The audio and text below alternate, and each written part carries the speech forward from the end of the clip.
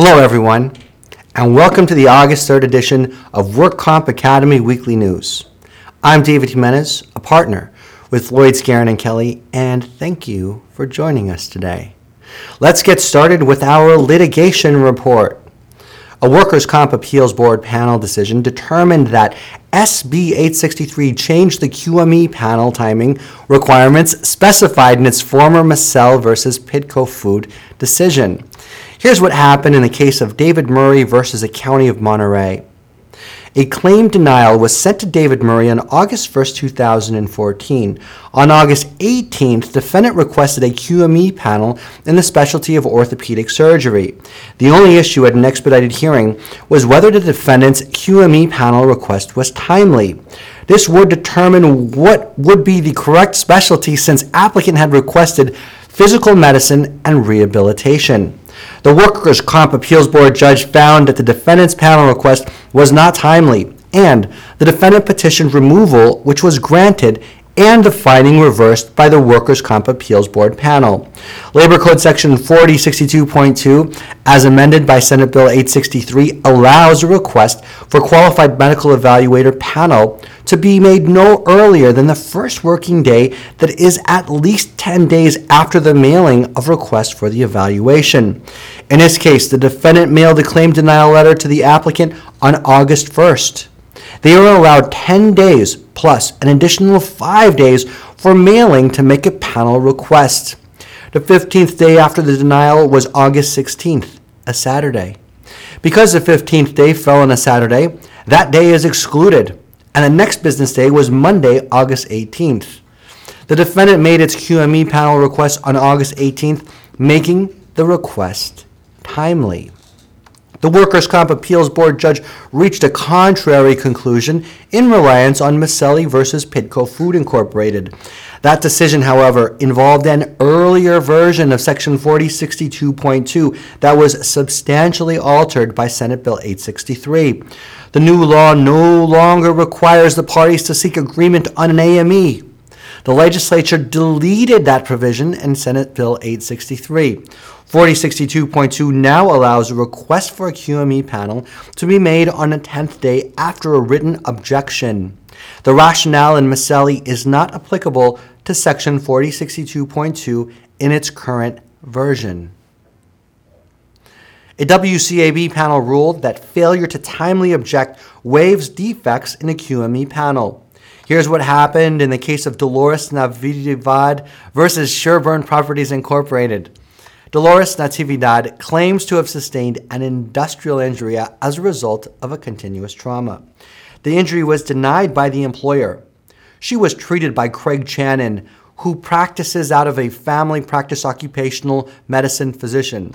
On April 18th, she filed a request for panel QME and identified Labor Code Section 4061.1 as the reason for the request. But she did not identify the primary treating physician, and she requested a panel of chiropractors but did not submit any relevant documentation supporting this request. The panel issued on May 9th.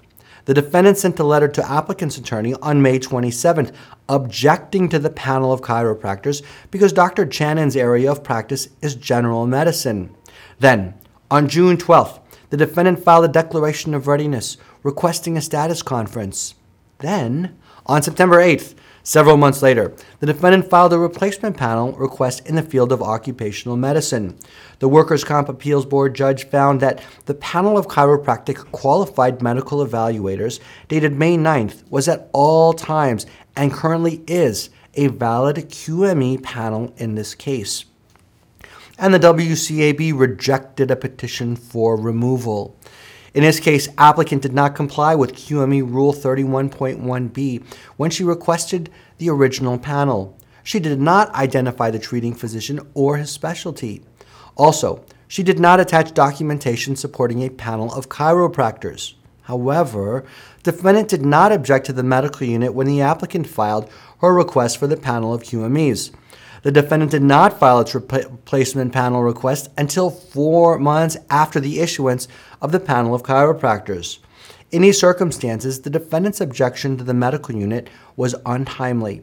The defendant's petition for removal was therefore denied. And now our fraud report. Generic drug makers are finding themselves increasingly under international criminal scrutiny. Recently, Allergan's activist unit got a subpoena from the U.S. Justice Department seeking information on the marketing and prices of its generic drugs. It is now the biggest company yet to draw scrutiny in the government's widening antitrust probe of the industry. The June 25th subpoena also sought information about communications with competitors. Rivals including Lannett Endo International, Par Pharmaceutical Holdings Incorporated, and Impex Laboratories. They have made similar disclosures in the past several months. Lannett also reported earlier this year that the United States is conducting a criminal antitrust investigation into the generic drug industry. The company and its senior vice president of sales and marketing were served with grand jury subpoenas. Generic drug prices have drawn attention in Washington after sharp increases for some medications in the past few years. 10% of generic drugs doubled in price between July 2013 and June 2014, and half of all generic drugs rose in price, according to Centers for Medicare and Medicaid data.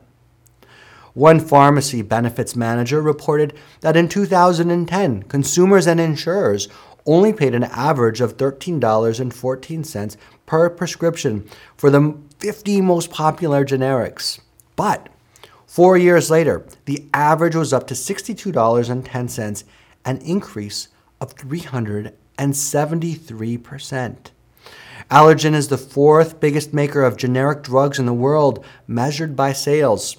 The drug makers agreed last week to sell its generics business to the largest company in the industry, Teva Pharmaceutical Industries, for $40.5 billion. Price gouging probes are not limited to the United States.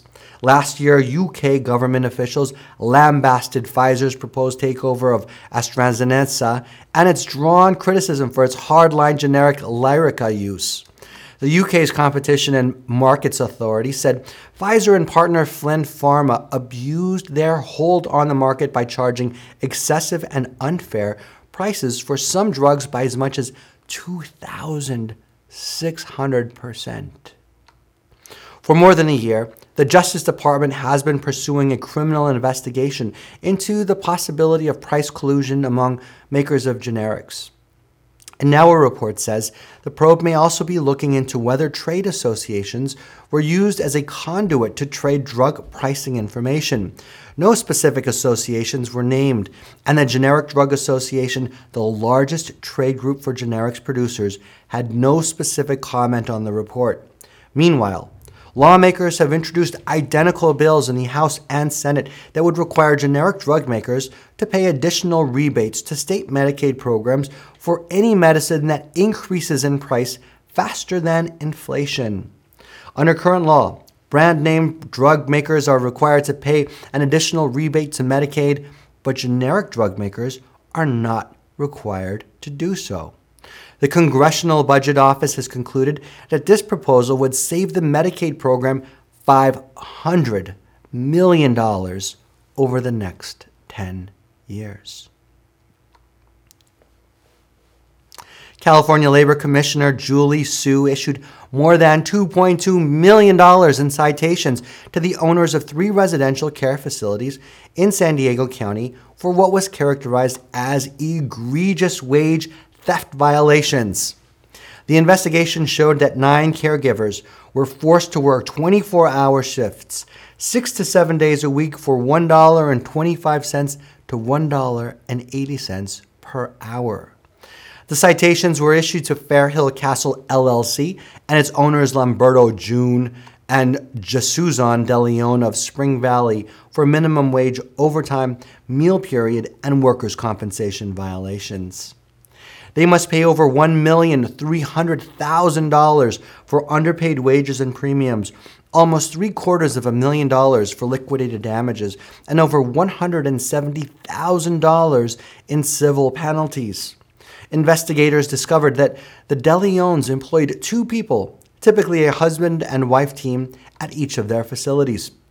They were required to provide around-the-clock care for elderly residents who suffered from advanced dementia or Alzheimer's, many of them bedridden or receiving hospice care. The caregivers worked 24-hour shifts, 6 to 7 days a week, but were only paid between $900 and $1,300 each month in cash. The investigation also found that the De Leons had neither reported wages to the proper state, federal, and local agencies, nor did they have workers' compensation coverage during their 8 years operating the facilities. The De Leons closed the residential care facilities under the Fairhill Castle business name and subsequently reopened them under a new name, Jade House. Their eldest daughter, Emercelle De Leon, is named as the owner and sole proprietor. The Wage Theft is a Crime public awareness campaign launched last year by DIR and its Labor Commissioner's Office has helped inform workers of their rights.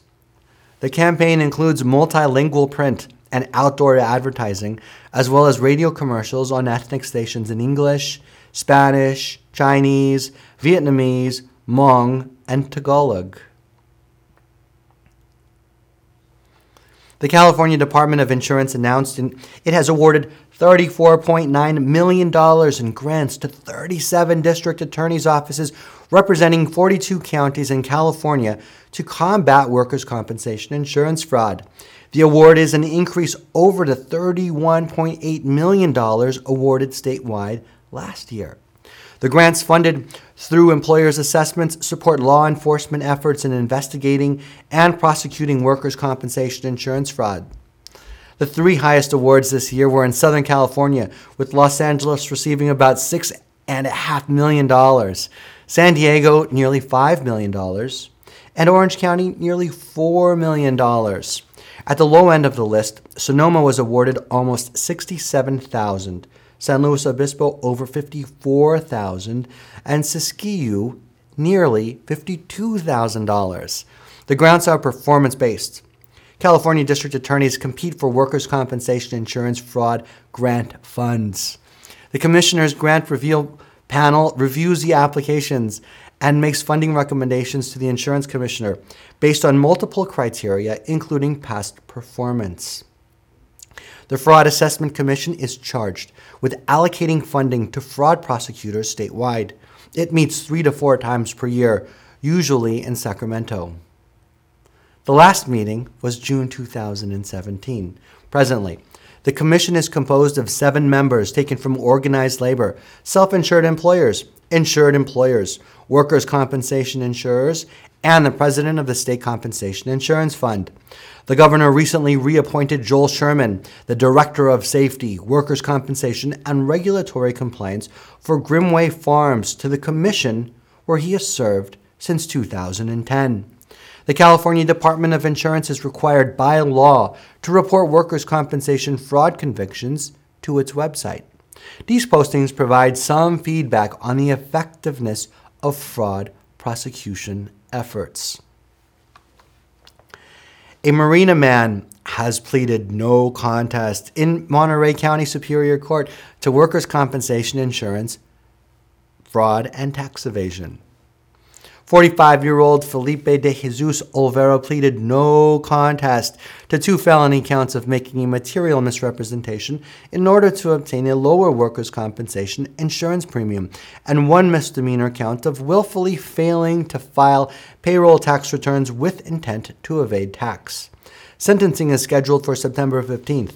Olvera faces a maximum sentence of 6 years in county jail for the felonies and up to 1 year for the misdemeanor. But he will initially be placed on probation. Last October, the Monterey County District Attorney's Office and the California Department of Insurance conducted an uninsured employer compliance sweep in Monterey County. While preparing for the sweep, the EDD targeted businesses to be inspected so it could be verified if they were registered as an employer. Businesses were also checked for active workers' compensation insurance policies. Olvera was doing business as a LA Sirenita tree service at the time of the sweep.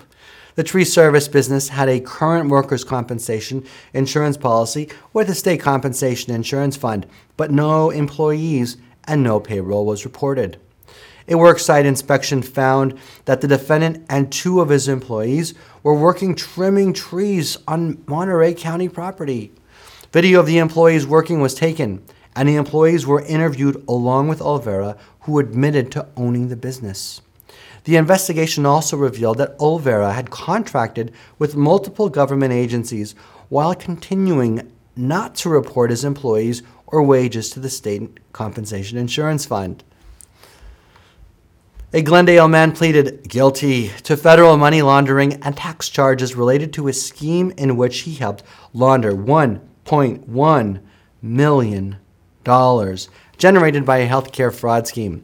47-year-old Kakatur Hobayan pleaded guilty to conspiracy to commit money laundering and filing a false tax return. A second defendant in this case, 59-year-old Aram Aramayan, also of Glendale, pleaded guilty earlier to the same two felony offenses. Hobaikayam and Aramayan admitted that they deposited over $1.1 million into bank accounts in the names of bogus corporations they established primarily to launder money. Once the proceeds were deposited, they wrote checks from these corporations to themselves and their associates. And in some cases, they returned cash to the medical entities, typically after deducting a 10% commission. As part of their guilty pleas, each admitted that they failed to report all of their income from the corporations in their 2009 tax returns and have agreed to pay over $750,000 in back taxes. Each face a statutory maximum sentence of 23 years in federal prison. There are three remaining defendants in this case: 30-year-old Edgar Haboyan of Glendale, 43-year-old Karen Sarkeesian of Glendale, and 57-year-old Tanya Smith of Ladera Park. They are scheduled for trial February 2nd. And in regulatory news, officials estimate that as many as 17.9 million Americans work as contract freelance 1099 employees for 15 hours or more each week. But an increase in legal action is forcing employers of freelance workers to reclassify workers as employees could drive up labor costs significantly. And though the popularity of 1099 workers, thus named for their tax status, is growing, so are court decisions ruling that many of these workers are misclassified and are therefore due full employment benefits, including health care, training programs, travel reimbursements, and workers' compensation. Such lawsuits and the additional expense attached to reclassification could increase the cost of labor by 20 to 40%. The misclassification of workers is particularly common in businesses such as dentist's office, nail salons, for workers in the sales profession. Additionally, lawsuits against Uber and other app-related services like HomeJoy, and Lux have raised significant questions about the responsibility of on-demand companies. Many of these companies operate on very thin margins, and not all can absorb the hit of having to switch to an employee workforce. And some of these companies could owe millions in back wages and taxes. Insurance Commissioner concerned about insurance mergers. California Insurance Commissioner Dave Jones voiced concerns after Anthem Blue Cross announced plans to acquire Cigna Corporation. He said, "The Department of Insurance will carefully review the proposed merger of Anthem Blue Cross and Cigna Corporation, as well as proposed mergers of other health insurers. California's health insurance market already suffers from consolidation, with the four largest health insurers in the individual market controlling more than 85% of the market. Further consolidation will result in even less competition among health insurers and will leave consumers and employers with fewer choices." Studies of prior mergers of health insurers found that health insurance companies' prices increased as a result of mergers. In California, there is no authority to reject excessive health insurance rate increases, unlike 35 other states. And in other news, two workers' compensation lien-based pharmacy companies have merged. Injured Workers Pharmacy LLC has completed the acquisition of Chronic Care Incorporated, a workers' compensation home delivery pharmacy operating exclusively in California. Chronic Care does business as MH Express Pharmacy, Terms of the deal were not disclosed. The acquisition provided Injured Workers Pharmacy entry into the largest workers' compensation market in the United States. Injured Workers Pharmacy says it is a national pharmacy service working as an advocate for injured individuals on its website. It claims to take the financial burden out of the prescription process by shipping medications directly to patients and collecting payment from insurance companies. It also claims to have 126,000 square feet of facility between Boston Logan International Airport and Manchester Boston Regional Airport and over 220 employees. The acquisition expands its operations to Andover, Massachusetts, Phoenix, Arizona, and now Monrovia, California. The target company, Chronic Care MH Express Pharmacy, says it was established in 1975 and says on its website that it has grown into one of the largest and most comprehensive workers' compensation lien-based pharmacies in California. Its service area in California extends from Sacramento to San Diego. Its website also proclaims that the company is dedicated to taking the work out of the workers' compensation cases for the patient, their doctors, and their attorneys. Well, that's all our news and events for this week. Please check out our website daily for news updates, past editions of our news, and much, much more. And remember, you can subscribe to our weekly news podcasts and special reports using your iPhone, iPad, iPod, or Android device by searching for the Work Comp Academy with your podcast software. Again, I'm David Jimenez, a partner with Floyd Skeren and Kelly. Thanks for joining us today, and drop by again next week for more news.